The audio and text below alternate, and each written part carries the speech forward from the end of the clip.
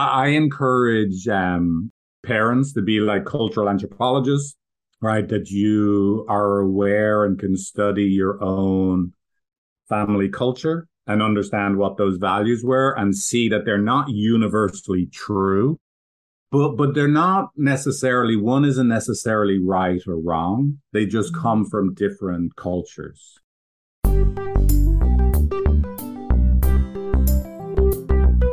This episode is brought to you by the Blissful Parenting Toolbox.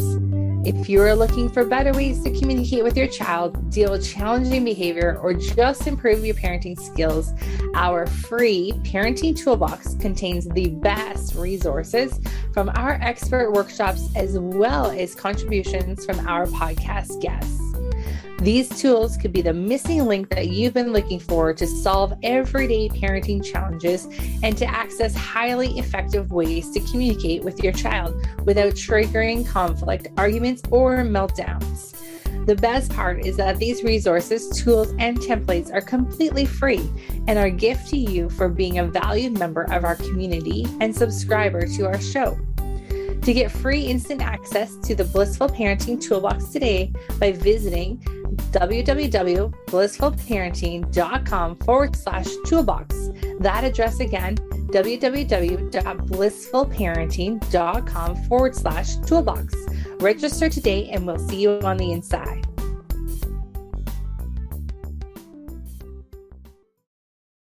Hello, Blissful Parents. Michelle Abraham, your host here today. Guys, I've got a great interview for you today. So let me tell you, let's say hi to our guests. I've got Figs O'Sullivan with me here today. Hi, Figs. How are you doing? Very good. Thanks for having me on the show, Michelle. Good. You're welcome. Well, thanks so much for joining us. Blissful Parents, let me tell you a little bit more about Figs. He's a licensed marriage and family therapist. He's a well-known relationship expert and commander-in-chief to the top therapists in San Francisco. As the founder of Empathy, Figs' proprietary process provides relationship support and guidance to tens of thousands of couples and individuals who care about the quality of their relationships. Today, we're going to dive into all sorts of things, but I think, one of the most interesting things is that how our family relationships growing up really can affect and make an impact on how we parent or how we're triggered by our kids. So let's dive off there, Figs, and oh my gosh, help us out. Yeah. Us parents need to go to therapy, I think, first before we can become parents. That should be mandatory, right? Well, yeah. I mean, parenting, I always say, is the most humbling self-development course, right? Like you're always going to meet the parts of yourself that need some work, right? Where you're not going to be yourself at best, right? Your kids are going to trigger you, right? So yeah, in terms of, how your own childhood impacts your ability to parent, my work is primarily based on one theory. One theory is the foundation of it, and that's attachment theory. I don't know if you've talked about attachment theory on your show before. We actually haven't, no. No. So attachment theory is the best theory we have of, to understand human development. And in short, we all need to be emotionally bonded from the cradle to the grave. And so most people understand the cradle part as parents, right? That when a baby is born, you yourself as a parent, your children, their first needs are not food and shelter. Their first need is to have a good enough other on the other side of their birth that is going to be there for them so that they don't die. Literally, right? So our organism, right, our physiology is built to detect, is our primary person there for us? Right. And there's different flavors of being there for us. So different people are sensitive to different flavors of there for us, right? So one person is like, are you physically there for me? Another, do you see me? Another person is like, why am I never good enough for you? Let's just call them all flavors of being there. But so the most important mechanism in relationship is this attachment, sensitivity, that is my person there for me? And if it looks like they're not there for me, your organism actually experiences an existential threat. So a baby, let's say there's no mom or good enough other, whoever the caregiver is on the other side of their birth, if it's not the birth mother, the baby is absolutely right to cry out, right? They're facing an existential threat, right? I'm sure you've heard this, right? A baby will die from lack of touch quicker than lack of food, right? So basically, that doesn't change throughout your lifespan. Like you've grown up and you might think now, because I'm a grown up, I can drive a car, I can fiddle around with my iPhone, right? That you're like, that you're really competent. But when it comes to love, we're all still little babies inside. So whatever your personal sensitivities, your attachment, emotional bonding sensitivities, you're going to actually play those out with your spouse, co-parent, you're going to play all of that stuff out with them. So if you're sensitive, like to why am I not a priority to you, you're going to be triggered in that. Of course, you're going to believe it really is just your spouse that is making you feel that. It's nothing to do with your own childhood sensitivities. And of course, most likely, if that's the case, you're going to tell your spouse or co-parent, hey, how come you didn't come home at 5 p.m. like you said you would? And they'll probably be sensitive to a different flavor of attachment, right? Like, how come you're always disappointed in me when I do the very best I can to get across Vancouver traffic to see you, right? But, and so these dynamics are unavoidable inside of a relationship between two people that love each other. And then, of course, they're definitely going to come up between two people that are parents, because you really need each other. Right. When you're parenting, school-age kids together. Yeah, and most likely you have very different parenting styles. Most likely. Well, yeah. Yeah, well, look, this is another way I think about it is like, when you're born into a family, you're born into a culture, and part of that culture are values. And that's like, say, a goldfish bowl. And that goldfish bowl is the way it is. The water, if you've got crystal clear water, but jagged rocks on the bottom, like that's just the goldfish bowl, And let's say jagged rocks are, we keep a clean house. Right. That's an important value. Well, that's just the way you think the world is. And that's a flavor of loveness, the house being clean. Now, you meet your spouse at a rave and you like them because they were an amazing dancer and they had a great glow stick. I mean, this is back in the day, clearly, right? And they didn't grow up. That's still relevant. Exactly. Yeah, exactly. It's true. Yeah. So your partner, right, spouse, they grew up in a different family culture, different fish bowl, right, where they didn't have jagged rocks. Let's say love means a house is clean. They had love means that as you leave the house for school, you get a little hug and a squeeze of both your cheeks. And your parent looks you in the eye, right? And so that's a value now that I bring with me. And I believe, because all I knew growing up was that fishbowl, I then bring those values. I didn't even realize I had them, as this is the way love is. Love is providing a clean house. And then, of course, my spouse doesn't care about leaving their socks on the ground. And I'm like, how could you? Right? Because it is universally true that people that love and care about each other, they do not leave socks on the floor. Right?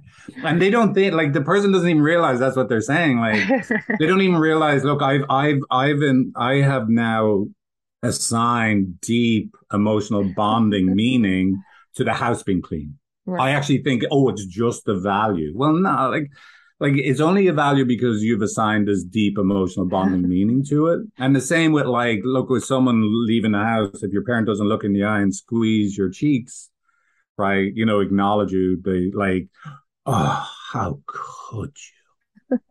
And so this is where, like, I want to encourage people to, like, look, hold on a second. You got to be a little bit of a cultural anthropologist.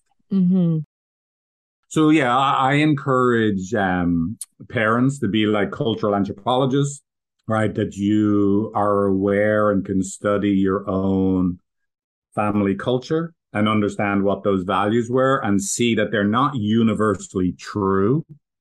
When I grew up, you had to eat everything on your plate, right? Now, listen, that's a decent value, but it's not a universally true, that is a good thing, right? And then let's say someone else like grows up in a family culture, right? And I'd be an anthropologist where I can see when I grew up, it was really important to let kids be self-directed and only eat what they needed. It's a really good value, right? But they're not necessarily, one isn't necessarily right or wrong. They just come from different cultures. And then you're going to get together and you're creating your own culture. And so hopefully you can be very respectful and curious about, like, not see your own point of view as a universal truth. Right. And you can be curious about your own and the other person's values and where they came from. Right. And then should couples then create the values that they both believe in strongly and then incorporate that together in their own fishbowl then? Well, so this was interesting. When you say should they incorporate together values that are really important to them, I would just think it's most important that they actually are willing to be curious about where this value comes from and like see it and be able to see what is the primary emotional bonding significance of this value. Because the value in and of itself is not that important. I know it sounds really weird and people are gonna like, they may not like it. Let's say you have a value of like a disciplined child is a good child, right? And then let's say the opposite of that is kind child is a good child. Right.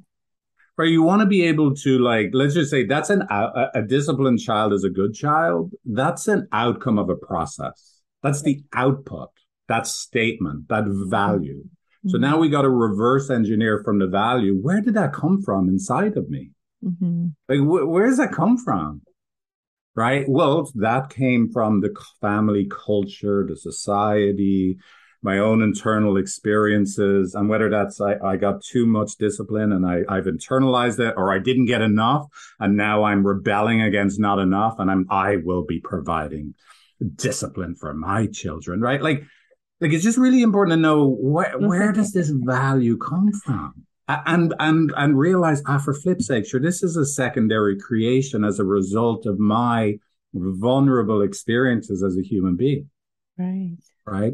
And the same with the other person, like a kind child is a good child, right? Like, wait a second, instead of assuming this is a value, look, and of course I would tend to that one myself, but instead of going like, this is just true, wait a second, where does that come from inside of me? And then ideally, we've got two parents that could actually share what they discovered, not just argue their point. Right. Discipline creates strong, successful little capitalists, and the world is scary, right? Like now you're really just trying to convince the other person of your value, or like kind children, we need more of them in the world, a world that is facing like whatever instead of trying to change the other person's point of view, like, could you actually share what you discovered about yourself, where this really comes from inside of you? Now, from that place, like, then, like, hopefully you're open and flexible, right? Like, to what actually makes sense, Like, let me give you an example from my own relationship. Like, I did grow up in I'm from Ireland, like, going to the farm as a kid. And I was basically told, like, look, when you're a real man, you'll be able to eat that entire saucepan of potatoes. And if you left food on your plate, it was a crime against the starving children in Africa. Right. So I did grow up with this value that, like, you have to eat everything on your plate. You do. Like, it's really bad, morally bad. It's unthinkable. Makes it sound so ridiculous. Well, I know, but this is the thing. So I know where it comes from inside me. It's kind of ridiculous, right? It is ridiculous. I saw a comedian recently going, "How was I helping children in Africa by eating all this food?" Right? And my wife, I actually think it's really good, but I'm not able to override that deeply held cultural value all the time. The kids should be self-directed, have their own relationship. If they don't want to eat anymore, they don't eat anymore. But we put that food in the fridge, and when they're ready to eat, that's what they're going to have to. They then get to eat the food they didn't eat, right? But they develop their own relationship with food, and it's unbelievable. My kids are like fine with one cookie. Like, it's unbelievable. Yeah. They actually self-regulate themselves. So I actually see her value. It pains me. It works, right? It's really good, right? My kids' relationship to food is unbelievably good. And yet there's still going to be times where we're sitting at the breakfast table and I've made eggs and toast and the kids haven't touched it. And I'm like, the children all over the world with no breakfast. And look at you heading off to school with the food left on your plates, right? I'm not able to override it, but at least afterwards, and my wife and I might get in an argument about it, but at least afterwards, I'm able to be curious about myself and see where it comes from. And then be willing to take on, like, I think you're right. I do like it, even if I have my moments of not being able to be consistent. Right. Yeah. I love it. It's so funny the way you lay it out like that really makes it sound funny. Sounds right. Like, yeah, it sounds more fun than those actual conversations that sometimes happen. Yeah. Hey, by the way, growing up in Ireland, I don't think like it's, and I'm like 51, right? So in the 70s, I don't even realize how ever present the starving children of Africa were. Yeah. Like, it really, so much of what what was right to do or not to do, you had to think about the starving children in Africa, right? It's crazy now when you look back, right? Yeah. Wonder what our kids will look back on, like what we're doing now. To them. Do you believe they ever told us that? Like, right. Yeah. So now empathy is such an innate thing that we want to really create those connections with our children and our significant other. Any suggestions for how parents can help use empathy to connect? Yeah, well, so let's just, I think, like with our kids, right? Well, look, with each other, again, like the key components to empathy is that, I'll just list them off, but it's like one whole experience. One is you can accept the other person's experience as true. Mm-hmm. You can validate them. Mm-hmm. And accepting the other person's experience as true is, people just don't even realize they don't do it. Someone tells me they're thirsty and I go, "Are you sure?" Or they say, someone tells me I'm hungry and I say, "Are you sure you've had enough water?" They tell me they're hungry and I'm already like discounting their experience. Are you sure it's not something else? I have a headache. Well, have you had a pill? Did you take any ibuprofen? It's like, Jesus Christ, would you take a moment to accept the person has a headache and acknowledge them, and headaches suck, validate them. So the person has to feel like you actually heard them, you were with them before you try and change their experience. Right. And so we skip that step sometimes, don't we? What's that? So we skip that step sometimes. We skip that. And by the way, and we especially we might skip it with our spouses, partners, and we especially skip it with our kids. Right. Mm-hmm. Right, they're crying, they're upset about something. Someone took their teddy bear and they're mad as hell. And we're like, for flip's sake, I'll get you another teddy bear, whatever it is, right? Mm-hmm. Like whatever way we haven't accepted their experience and we can't validate them. We have to change them. We have to get them to feel better. So the first thing is like, look, it does make sense. Like, I see you absolutely are mad as hell. And it absolutely makes sense. If some other little snot-nosed kid robbed my teddy bear, mm-hmm. I'm adding color just for. I would not call anyone else's kid a snot-nosed kid. I haven't laughed this much in an interview in a long time. Mine are snot-nosed kids. But like, look, I would be mad as hell too. Right. Like, so that's the first thing, just being able to accept and validate. And then ideally you can have feelings towards the other person. It's actually really sad. Like they actually can see that I really get how you'd be hurting and I feel for you. Mm-hmm. Like I'm feeling that upset with you. So that just calms someone, right? Like that the connection is there. You're feeling with me right now what I'm feeling, right? Now, probably most important though is, let's say something goes wrong between you, a parent, and a child. Probably the greatest place that you can use empathy is really getting, like, let's say my son asked to see, he's only allowed to use the iPad on the weekends, and he asked me for the 20th time on Friday morning, right? Like for an iPad, and I'm like, listen, you little ferret, there's no iPad for you. Now, again, I don't call him a ferret, right? But I'm enjoying it now, right? Absolutely. Listen, you little ferret, there's no iPad for you. And he's really mad. And he's like, don't you talk to me like that. And I said, listen, I've had it up to here with you. Right. And so he's really upset. Right. Later, I go back because I realized, look, I shouldn't have talked to him that way. Like I shouldn't. And I'm going to tell him, hey, look, I shouldn't. I'm not going to, like, you got to stop asking for your iPad. I shouldn't have talked to you that way. Right. It was mean. I hurt your feelings. I really get it. What's it like to hear dad say that he was absolutely wrong to talk to you that way? Right. Was it feel like inside to hear me acknowledge I was wrong? I shouldn't have talked to you that way. Right. And so in that like, I'm helping him get in touch with what it feels like inside. Right. Himself. And then being with him in that experience, like he gets to feel himself, be like, wow, here's a grown up accepting that I was upset. Like accepting that they shouldn't have talked that way, even if I am annoying. And, and he's allowing me to have my feelings, and he's willing to feel those feelings with me and be there in it with me. I'm blown away all the time how my kids let out almost every time in that moment of repair. Right. Yeah. Right. A big exhale. And those experiences are huge, right? And I'm often trying to invite them. Can you see me, see you?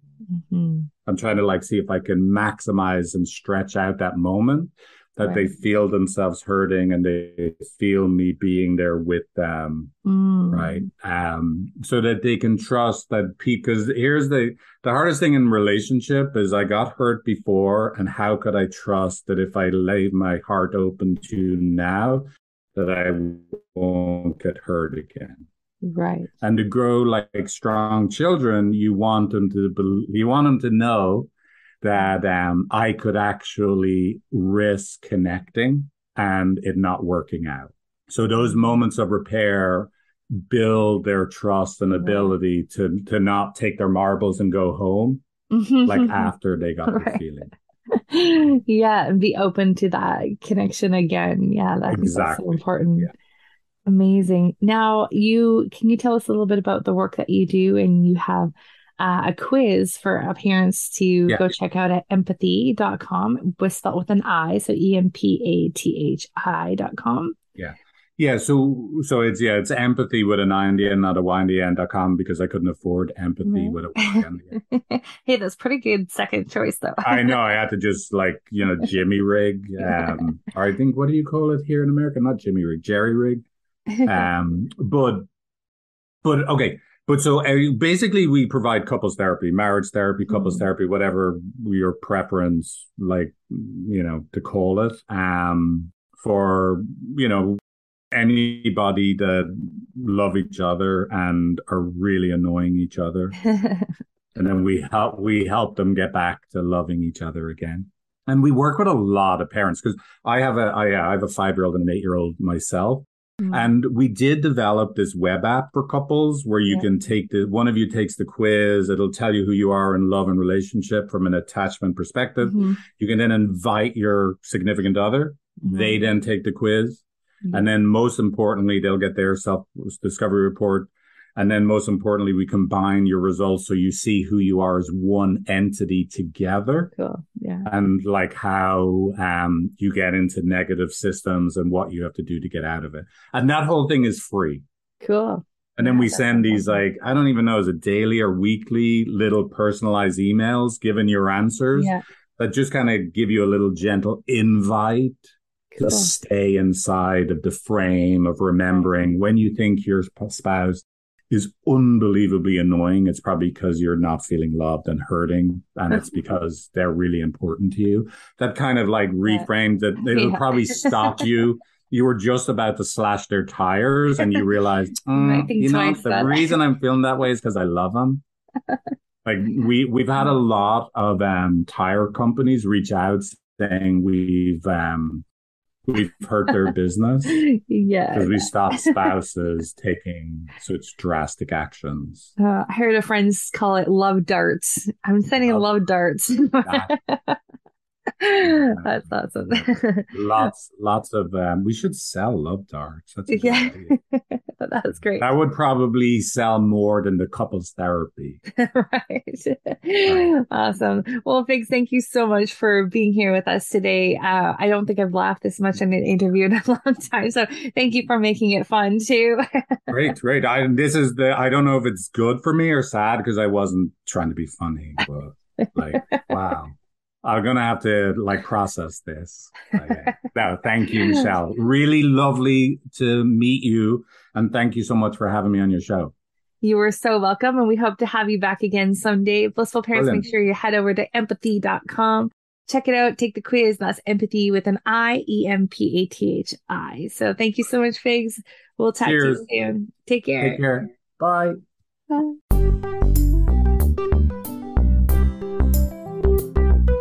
This episode is brought to you by the Blissful Parenting Toolbox. If you're looking for better ways to communicate with your child, deal with challenging behavior, or just improve your parenting skills, our free Parenting Toolbox contains the best resources from our expert workshops as well as contributions from our podcast guests. These tools could be the missing link that you've been looking for to solve everyday parenting challenges and to access highly effective ways to communicate with your child without triggering conflict, arguments, or meltdowns. The best part is that these resources, tools, and templates are completely free and are a gift to you for being a valued member of our community and subscriber to our show. To get free instant access to the Blissful Parenting Toolbox today by visiting www.blissfulparenting.com/toolbox. That address again, www.blissfulparenting.com/toolbox. Register today and we'll see you on the inside.